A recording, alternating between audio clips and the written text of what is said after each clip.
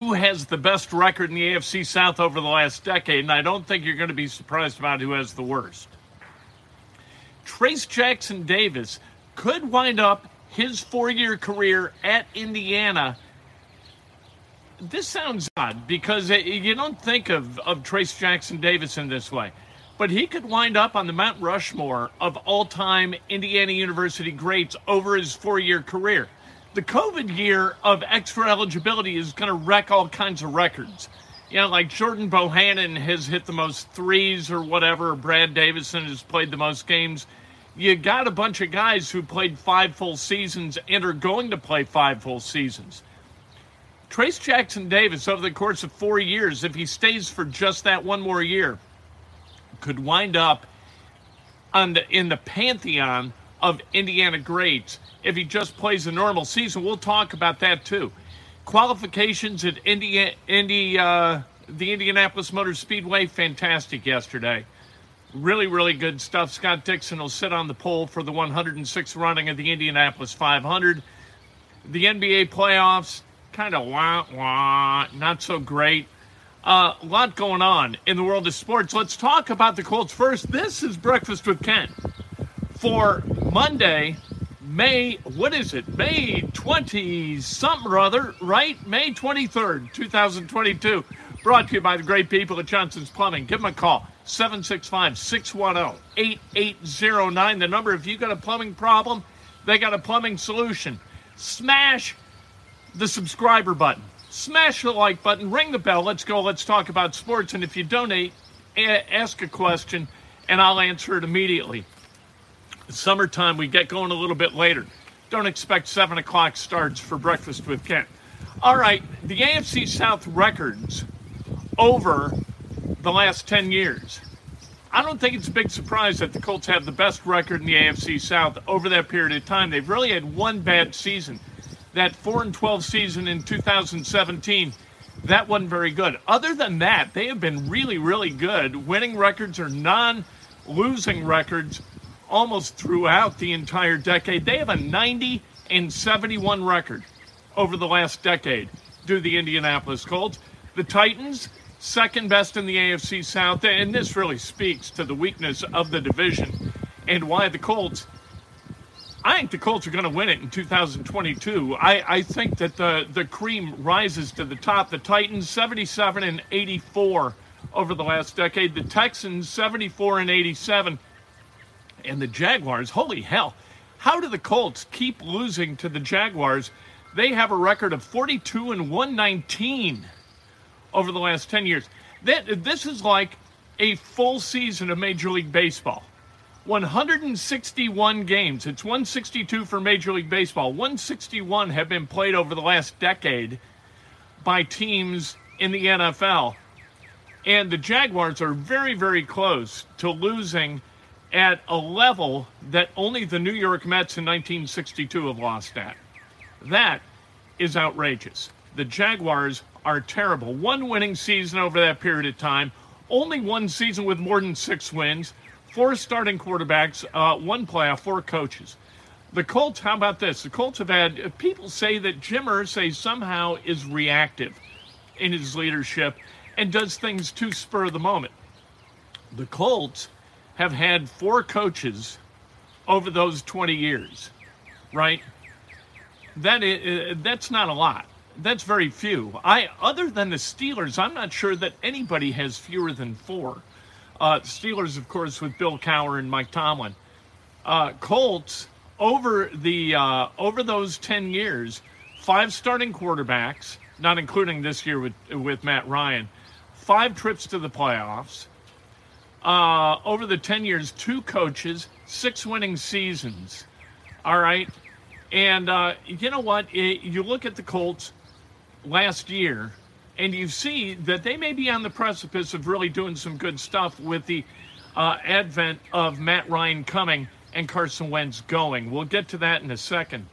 But the odds for the Colts to win the AFC South, just about 500.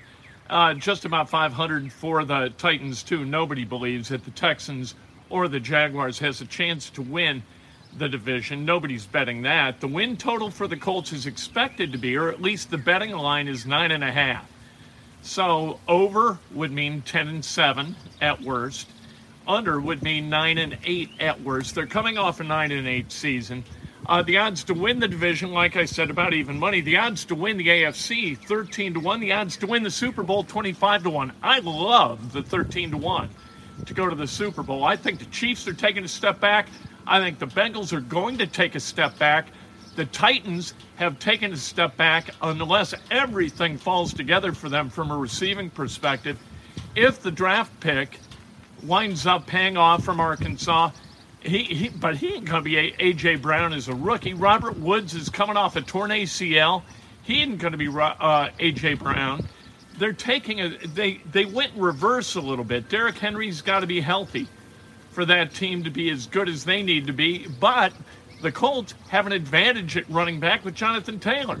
So as long as Matt Ryan is good enough to kind of take pressure off Jonathan Taylor, Colts fans should not want him to run for 1,800 yards. You run for 1,800 yards, you almost certainly put yourself in a box where you are not going to win a Super Bowl. One guy in the history of the NFL has run for 1,800 yards on a championship team. That was Terrell Davis in 1998. He beat Jamal Anderson in that Super Bowl, who also ran for over 1,800 yards. 1,800 yards is kind of a line of demarcation. You go over 1,800 yards as a running back, your team starts to go in reverse a little bit, and that's just the way it is. And if you look at the Colts' history, with Edgerrin James, how many Super Bowls did the Colts go to? Donut, right? Edge was awesome. Edge was really good. Edge was smart. He was a good receiver. He was a good blocker, really good running back, who in his last year in 2005 put up more than 1,500 yards, right? Then Edge is allowed to sign elsewhere. The Colts, they draft Joseph Adai. Adai runs for about 450 fewer yards in 2006. And what do the Colts do? They punch their ticket to go to the Super Bowl.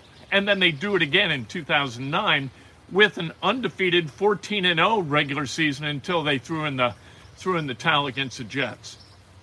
I'm not saying that Joseph Adai is a better running back and a better winning running back than Edgerrin James, but if you run the football that much, if you rely on running the football to move the football, you put yourself you kind of stymie yourself, especially when you get to the playoffs, because playoff defenses are going to be able to stop the run. If you can throw the football and you are kind of multiple in the way you throw the football, you got a real chance to go to the Super Bowl, and the Colts are going to have to figure out a way to do that. Jonathan Taylor needs to be more versatile. Nyheim Hines needs to be a bigger part of the offense. You got to get a way to get Alec Pierce as a rookie to show out in a way that rookie wide receivers rarely do. And I think Jelani Woods has got to be the guy at tight end. I don't think Mo Ali Cox is necessarily it, although he's going to get an opportunity to do it.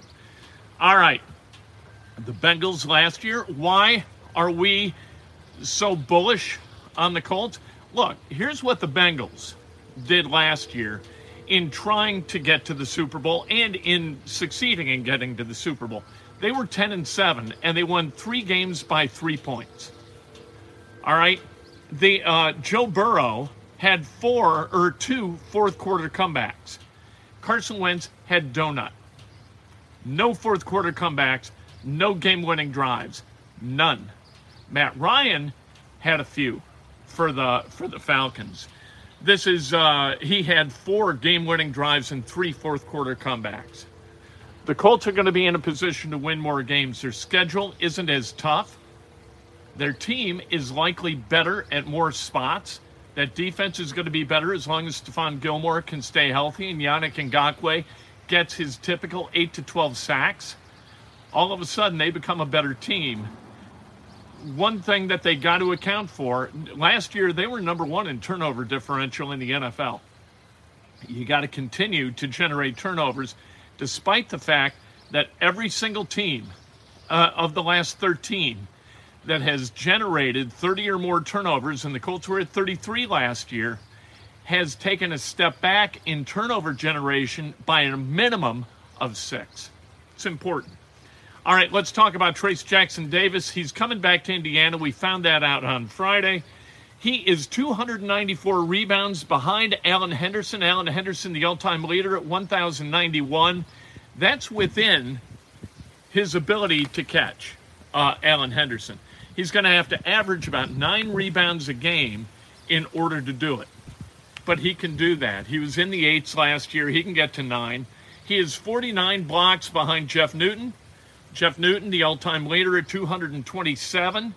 That is, if he just continues to average a number of blocks that he has over his first 3 years at Indiana, he's going to catch Jeff Newton and become the all-time block leader. And he is just 412 points away from becoming the 6th Indiana University player in that program's history to score 2,000 points. He is Mike Woodson's number 5 at 2,061. So Trayce Jackson-Davis, I'm doing the math as quickly as I can. He is 473 points behind Mike Woodson. He can catch Mike Woodson and take over 5th. He can also catch A.J. Guyton at 2,100. So he's 512 points behind Guyton. It's going to be really hard to catch 2,192. That's Don Schlunt. And he's not going to catch Steve Alford or Calbert Chaney. But points-wise, he can finish in the top 4 all-time. He can become the all-time rebounder, and he can become the all-time leader in blocks. That'd be something. But what he's got to do, and this is how you measure all Indiana University basketball players, you measure by what you got in the south end zone, right? South end of Assembly Hall. They got 5 big red hunks of fabric up there that say National Champions 1940, National Champions 1953, National Champions 1981. Wait, I skipped 76. National Champions 1976, 81, 87. You need to put a banner up there to be considered one of the all-time greats at Indiana. Is Trayce Jackson-Davis going to be able to do it? I think they're going to win the Big Ten. They have the best roster in the Big Ten, and I think Mike Woodson, with a really, really good roster, is going to be a really, really good coach. I think he's one of those coaches who's going to lead his team kind of within a standard deviation of the quality of those players. You get a couple of recruits like Jalen Hood-Schifino, Malik Reneau. You return 4 starters. You know what? And one of those starters is probably going to wind up on the bench, Miller Kopp. So Indiana in really good shape for 2022-2023. And Trayce Jackson-Davis, a huge part of that equation. Jackson-Davis, Thompson, Geronimo, that is a really nice kind of 5-4-3, right? And then at the point, as long as Xavier Johnson stays away from the wheel of his Dodge Charger, I think everything's going to be okay. Yesterday, Justin Thomas won the PGA in a playoff. That was kind of fun, and you knew that the Pereira guy was going to choke it up on 18. You just knew. He took that hack swing, trying to hit the cut on 18. It didn't work out. It went in the creek. He double bogeys his way out of a playoff. All he had to do was bogey to get in the playoff. Winds up on the outside looking in, and so you had Will Zalatoris and Justin Thomas playing an aggregate 3-hole kind of mini match in order to determine the PGA winner. JT gets it done, ties the all-time deficit entering the 4th round. John Mahaffey in 1978. John Mahaffey, great guy. Talked to him up at Anderson Country Club a couple of years ago. Just a great dude, and a great guy to talk about Ben Hogan with. And I'm fascinated by Ben Hogan, so it was a real treat for me to talk to John for a while. Scott Dixon, like I said in the Open, wins the pole yesterday, 234.046, the fastest speed ever to qualify for the pole at Indy. Not the fastest qualification speed. Ari Leyendijk owns that all-time record at 236.986. Both of those marks, Scott Brayton, all-time pole leader until yesterday, and Ari Leyendijk in 1996, and That's when, like, there were no rules. That was just cool. And sadly, that's the year that Scott Brayton lost his life at the Indianapolis Motor Speedway. I was out there that day, and it was absolutely horrible. Alex Palou, second quick. Rinus VK, third quick. Ed Carpenter, Indy Zone, fourth quick. So there you go. The Indianapolis 500 will be this Sunday, and you better not black it out locally on TV. What a shame that people who are a little bit infirmed or people who are a little bit skittish about the continued threat of COVID, that they can't watch the race live. I think that that'd be an utter tragedy and a horrible decision by the Indianapolis Motor Speedway. Let's celebrate some birthdays. The great Gary Brackett, middle linebacker for a lot of those great teams of the 2000s for the Indianapolis Colts, celebrating a birthday. The great Linda Severino, celebrating a birthday. Happy birthday to Linda. Timothy Johnson, Abdul Hakim Shabazz, celebrating a birthday. Longtime radio host in town. Bob Walters, happy birthday. If today's your birthday, you celebrate like hell. If it's not your birthday, you celebrate somebody else. That's best done with an honest and specific compliment. Just to show you that this is not a green screen. This is an actual backyard, for the love of Pete. We'll toggle over here. That's a Japanese maple right there. Talk to you later today inside Indiana Sports Now. I absolutely cannot wait to talk to you then.